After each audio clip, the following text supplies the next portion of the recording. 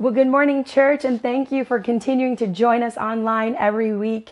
Hey, listen, the book of Daniel has been such a blessing through this pandemic season. I hope you've had a chance to catch our previous sermons on Daniel. This will be our last sermon, but if you haven't got a chance to get caught up, I want to encourage you to get caught up.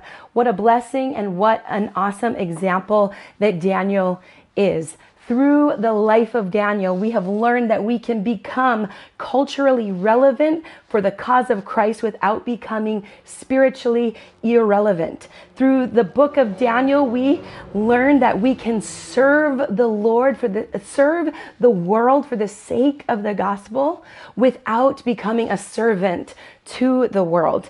We have learned that we can live in an excessive, self-absorbent culture without becoming corrupted by it. And so we see the Judean exiles living in the Babylonian culture. And we've learned in our previous lesson that Babylon is evil. It is more evil than all past, all present, dark civilizations. It is the epitome of evil. And the Bible actually uses Babylon more than any other city. It is named in the Bible. It's only second to Jerusalem, and Jerusalem is the exact contrast of what the city of Babylon was. See, Babylon was very dark and sinful and enticing and alluring and very tempting, and it corrupted anybody and defiled everybody.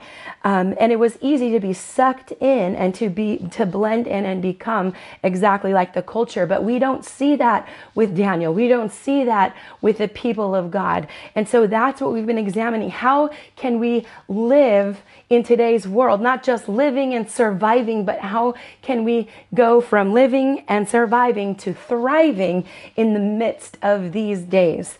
And so we see in Daniel chapter 5, King Belshazzar dies. And Babylon is peacefully conquered, embarrassingly so. We see that it's actually really interesting, you guys, that Babylon was this amazing, mighty, magnificent, great city.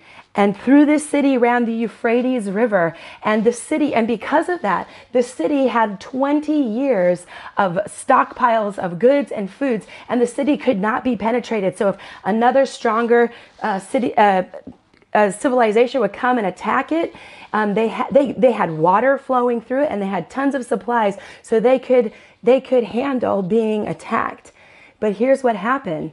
When the water tide was low in the Euphrates River, the Medes were able to kind of come in through the Solis Gate, where the water enters into the city, and they were able to peacefully overtake Babylon. No blood was shed. And so this is where we pick up on our story, that this great city of Babylon is peacefully conquered, embarrassingly easy because of its false sense of security. And it was taken over by the Medo-Persian rule. Nebuchadnezzar's mighty Babylon has fallen. And we see this. Our first point is this, that life, surroundings, circumstances, seasons may change, but our commitment to Christ, our commitment to the Lord needs to remain steadfast. In Daniel chapter 5, verse 30, let's pick up the story there. That very night, Belshazzar, king of the Babylonians, was slain, and Darius the Mede took over the kingdom at age 62. It pleased Darius to appoint 120 satraps to rule throughout the kingdom, with 3 administrators over them, one of whom was Daniel. The satraps were made accountable to them so that the king might not suffer loss. So Daniel so distinguished himself among the administrators and the satraps by his exceptional qualities that the king planned to set him over the whole kingdom. So there you have it. You have Daniel living in the land of Babylon. He is 80 years old. Now, to be 80 years old and be on the council of not one, not two, but 3 separate kings. Daniel had lived through 3 separate kings, Nebuchadnezzar, Belshazzar, and now Darius, and the Lord had given him favor. It says, we just read it here, that he was distinguished, he was exceptional, that he had exceptional qualities. And the other administrators, the other satraps were just plain flat out jealous of Daniel. But we see that in this, that Daniel is proof that corruption is not compulsory, that we can live a life of integrity, and we need to be intentional and deliberate about safeguarding our faith, and that we can live in a corrupt world, in a corrupt culture, and we can live a life of integrity. And that's what Daniel did, which brings me to point number 2, which is this: have a resolve in your heart to do what is pleasing to God. And I think there's something to be said about resolves. And I'm not talking about, New Year's resolutions that, I really would love to, when we say whatever, get financially free, lose weight, be more healthy, whatever it might be. And it's more like wishful thinking. But I think in this sense, and what Daniel had, there had to be a resolve to be. We are called to live differently. And I'm reminded of, I think I was a freshman in high school. I was a freshman in college, and I had come back, for winter break, and my mom was like, whoa, because, I had probably packed on the freshman 30. It wasn't even 15. But, what I love to do is I love to drink regular Coke. So we would go, to a restaurant or whatever. I could have like 5 refills, and it's just so easy to drink those cups of soda. And my mom's like, you have to stop with the sugar water. And I'm telling you, like, I made a resolve, like, from that day on, like, I do not drink sugar water. It is bad for my health. It is bad for the way I look. I do not do it, like, ever. I would rather go thirsty than drink, an iced tea with a bunch of sugar in it. I've made a resolve in my heart, and I've stuck to it. I'm reminded of a story of Polycarp. He was one of the first martyrs in church history. And the story goes, he was an 86-year-old man. And this man was special because it was believed that he was one of the last disciples of John, the disciple of Jesus. And so Polycarp is about to be set on fire, and he's an old man. He's 86 years old. And the men that have to tie him to the stake, that have to bring him out, tie him to the stake in front of everybody, they said, just say that you renounce Christ so you don't have to do this. And he's like, no, how could I ever renounce my Lord and Savior who's been nothing but good to me? And they're like, but you don't have to. I think they felt pity for this old man, and they probably saw the conviction and his resolve that I will follow Jesus even to death. And he did. He died for the sake of Christ. And that Polycarp's resolve gave all the other martyrs the courage to stand in the face of Rome, to stand in the face of persecution, and keep their eyes on the eyes of the glory and the prize that was set before him. There's something about having a resolve that you're like, I'm going to resolve to do this no matter what. And that's what happens here with Daniel. We read on. Let's read on in chapter 6. Verse 5, finally, the men said, we'll never find any basis or charge against Daniel unless it has something to do with the law of his God. So the administrators and the satraps went as a group before the king and said, O King Darius, live forever. The royal administrators, prefects and satraps, advisors and governors have all agreed that the king should issue an edict and enforce the decree that anyone who prays to any god or man during the next 30 days, except to you, O king, shall be thrown into the lion's den. Now, O king, issue the decree and put in writing so that it cannot be altered, in accordance with the laws of the Medes and the Persians, which cannot be repealed. So King Darius put the decree in writing. Now, when Daniel learned that the decree had been published, he went home. He went upstairs to his room, where the window had been open toward Jerusalem. 3 times a day he prayed. He got on his knees and prayed, giving thanks to God, just as he had done before. And then these men as a group found Daniel praying and asking God for help. They went to the king and spoke to him about this royal decree. Did you not publish a decree during the next 30 days, and anyone who prays to any god or man except you, O king, would be thrown into the lion's den? And the king answered, the decree stands in accordance to the laws of the Medes and the Persians, which cannot be repealed. Then they said to the king, Daniel, who is in the exiles from Judah, pays no attention to you, O king, or the decree you put in writing. He still prays 3 times a day. And when the king heard this, he was greatly distressed. He was determined to rescue Daniel, and he made every effort until sundown to save him.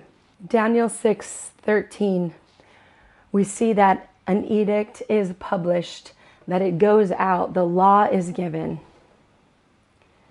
And Daniel does exactly what Daniel always does in times of crisis, just as predicted by his jealous co-workers.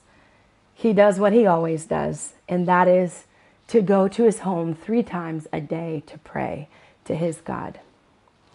It's interesting, it got me thinking, do we live lives that are so predictably holy that even the bad guys know it? Like, wow, we know we can get them in trouble if we just accuse them of praying to God. Are we so predictably holy? We can follow Daniel's examples in times of crises, because I think this is one of those times of crises. I mean, for Daniel, a law has gone out. He's lived through, this is the 3rd king he's serving, and we see what Daniel does in the face of emergency. And I think that there's different ways that we can react in times of crisis, in times of emergency. I've seen it. But one of the things we can do is we can panic. And we do the wrong thing when we panic, because we're not thinking, we're just irrational, and maybe we're running around. Another thing when emergency or disaster or crisis hits is we get paralyzed and we do nothing. But what we can do, and what we see Daniel doing here, is we can pray. And that is the power thing. So we can do the wrong thing, we can do nothing, or we can do the thing that brings power forth in our lives. And that's exactly what we see Daniel doing. We, like Daniel, can practice a holy habit for a long enough time until it becomes an old pattern. And I love how Philippians 4, 6, and 7 puts this. Rejoice in the Lord always. I will say it again, rejoice. Let your gentleness be evident to all. The Lord is near. Do not be anxious about anything, but in everything, by prayer and petition with thanksgiving, present your requests to God, and the peace of God, which transcends all understanding, will guard your hearts and minds in Christ Jesus.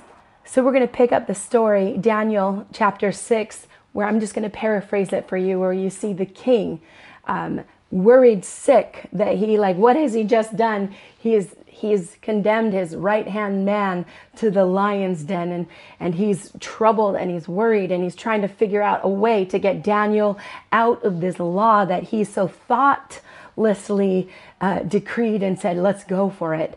And alas, there was no way, you know the story, there was no way out of it, that this was something that had to be done. And so Daniel is thrown into a lion's den. And I'm sure they were hungry lions. I know we probably all have this Sunday school picture of these big, beautiful lions from the zoo, but I mean, they might have been pretty skinny and scrawny and ready to eat a human. And Daniel is thrown in, and the word of God says the king could not sleep. He was greatly troubled the whole night.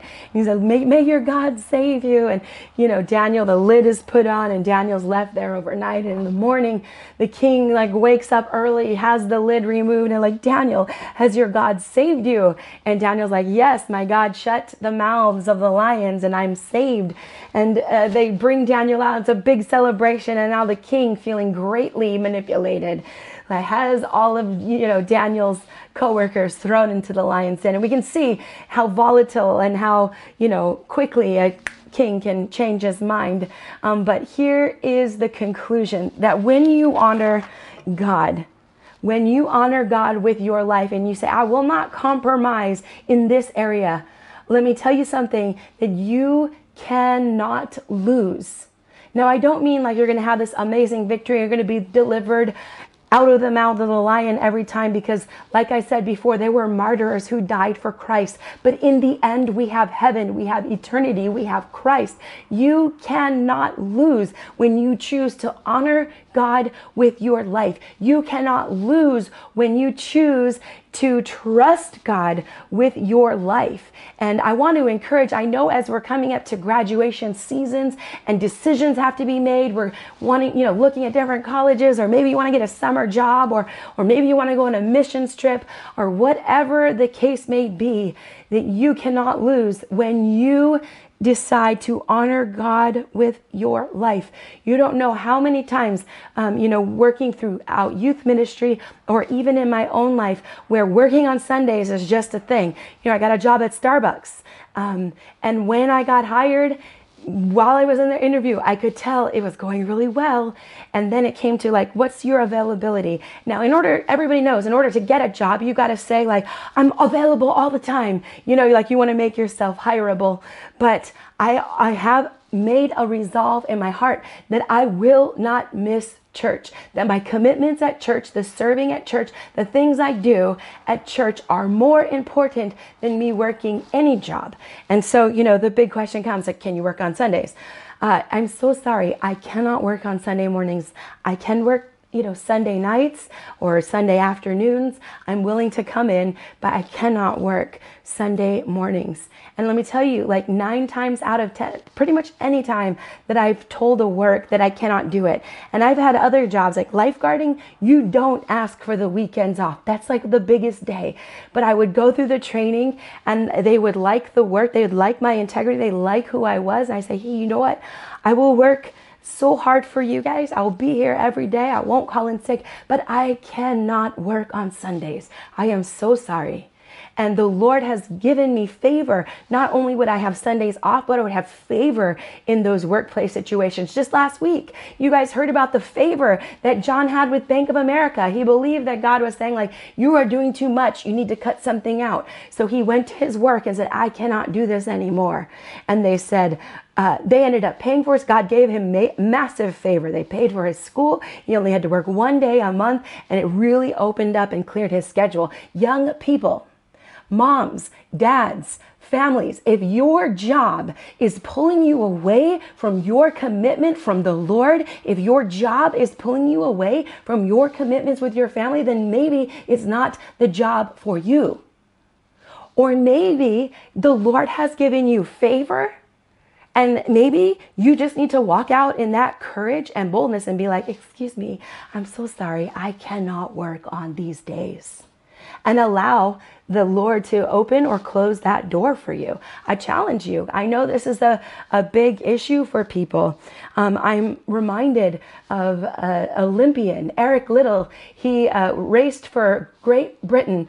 He was a Scottish man in the 1920s. He competed. He got to compete for the Olympics, and his race was the 100-meter dash. And maybe you've seen the movie Chariots of Fire, and you know this story, but it goes like this. His race was the 100-meter. That's what he was favored to win the gold medal in. And he gets to the Olympics, he's ready to compete, and then the race schedule comes out, and it's spoken that the 100-yard dash, his race, was to be run on Sunday. And as soon as he saw that, he went to the race officials and said, I am so sorry. I do not race on the Sabbath. I cannot race on the Sunday. And let me tell you, it upset everybody that he would not run. But he had made a resolve in his heart to honor God in this way, and he did not run the race. And what had ended up happening is the 400-yard meter opened up for him to run, and that was on a weekday. And not only did he run it, but he also got a gold medal in it. And Eric Liddell later on went to be a missionary in China, and he then later died in a Japanese internment camp during World War II in his 40s. But let me tell you, the reward for that man in heaven must be great, because he decided to honor God, that even though he lost his life, that his crown of glory in the end was far outweighed the earthly glory. We will have opportunities in this life, and we've learned through Daniel that we will have opportunities that we will see when we live like this, that we will experience glorious, intense encounters. We see this in 2 Timothy 4:16 and 18. Paul is encouraging young Timothy. In his letter, he's saying, Timothy, it's not going to be easy. And this is what Paul says. I love it. At my first defense, no one came to my support, but everyone deserted me.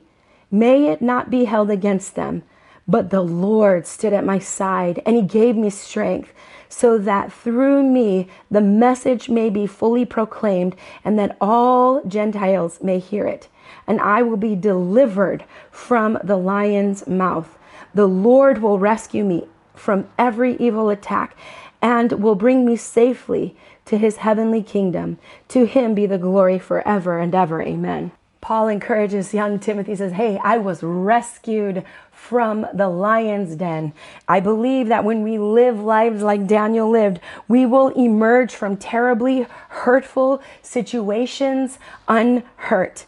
When we live a life like Daniel, we let the world become impressed with our God. And that is exactly what Paul says here, that the Gentiles will see and praise the Lord.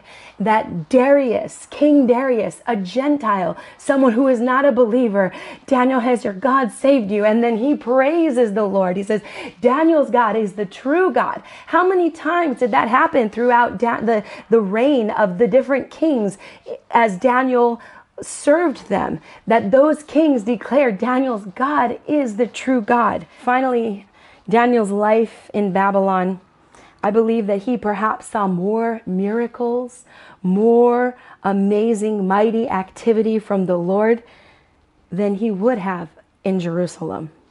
We learned that as Daniel lived in Babylon, that he experienced God's presence was with the people of God, whether in Jerusalem or in Babylon. Daniel got to watch God give Israel over to the kingdom of Babylon, but Daniel also got to see Israel being delivered out of Babylon. The book of Jeremiah is a prophetic book to the people who are going to be in Babylon, the people who are going to be exiled in Babylon. And Jeremiah says this in 25:11 and 12. This whole country will become desolate wasteland, and these nations will serve the king of Babylon 70 years. But when the 70 years are fulfilled, I will punish the king of Babylon and his nation and the land of the Babylonians for their guilt, declares the Lord, and I will make it a desolate place forever. We see that as we come to the end and the close of a series of Daniel, that the book of Jeremiah prophesied this time. That we know that God will do what he says exactly as he says every time. The book of Jeremiah is a prophetic book to the people of the southern kingdom of Judah. This book was written, was declared to these people right before they were taken into captivity to Babylon. We see in 25 verses 11 and 12, this whole country will become a desolate wasteland, and these nations will serve the king of Babylon 70 years. But when 70 years are fulfilled, I will punish the king of Babylon and the nation of the land of the Babylonians for their guilt, declares the Lord, and I will make it desolate forever. The prophet wrote these words to the people right before they were in captivity. And we can see that when the Medes took over, when Darius was king, when Daniel was thrown into the lion's den, about a year after that, then Judah was released to go back to their land and rebuild. That the people in exile got to see the fulfillment of what was prophesied in the words of Jeremiah. That the people of Daniel that Daniel himself, who has lived a long, upright life, continuously faithful and obedient for 80 years, he got to live. And at the end of his life, he got to see his people return to their homeland. And that this verse, we all know this verse, but this verse was written to encourage and to give them hope. We see Jeremiah 29 verses 10 through 14. This is what the Lord says: when 70 years are completed for Babylon, I will come to you and fulfill my gracious promise to you and bring you back to this place. For I know the plans I have for you, declares the Lord. Plans to prosper you and not to harm you, plans to give you a hope and a future. And then you will call upon me, and I will come, and pray to me, and I will listen to you. You will seek me, and you will find me when you seek me with all of your heart. I will be found by you, declares the Lord, and will bring you back from captivity. I will gather you from all of the nations and the places where I have banished you, declares the Lord, and will bring you back to the place from which I carried you into exile. God has placed you exactly where he wants you, whether you are at home with your children, whether you're in the workforce, whether you're a student in school, whether you're homeschooled, whatever your situation may be, that God has placed you right where he wants you, that he knows he has a plan and a promise and a hope and a future for you, that he has placed you in that particular season of life so that you can be a light to the world, that you can shine in the darkness, that you can stand for what is right, that you can be just like Daniel, that you can resolve to serve the Lord even in the face of fire, even in the face of the lion, that you can serve the Lord. And as you do, the Gentiles, the people who don't know, the outsiders, will praise the Lord because they'll see the goodness of God shining in and through your life.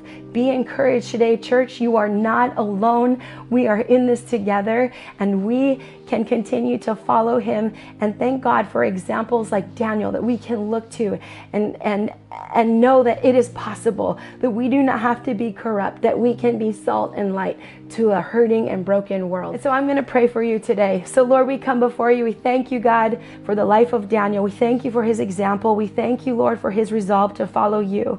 Lord, I pray right now for a courage and a strength for each person who is listening. Lord, you've called us to different seasons and situations. Lord, I pray, God, that Lord, if we are in things that we need to step out of, that you would make that clear, whether it would be a job or a relationship or something that's not healthy for us or for our families, that we would have the faith and the courage to say, not for me, not right now.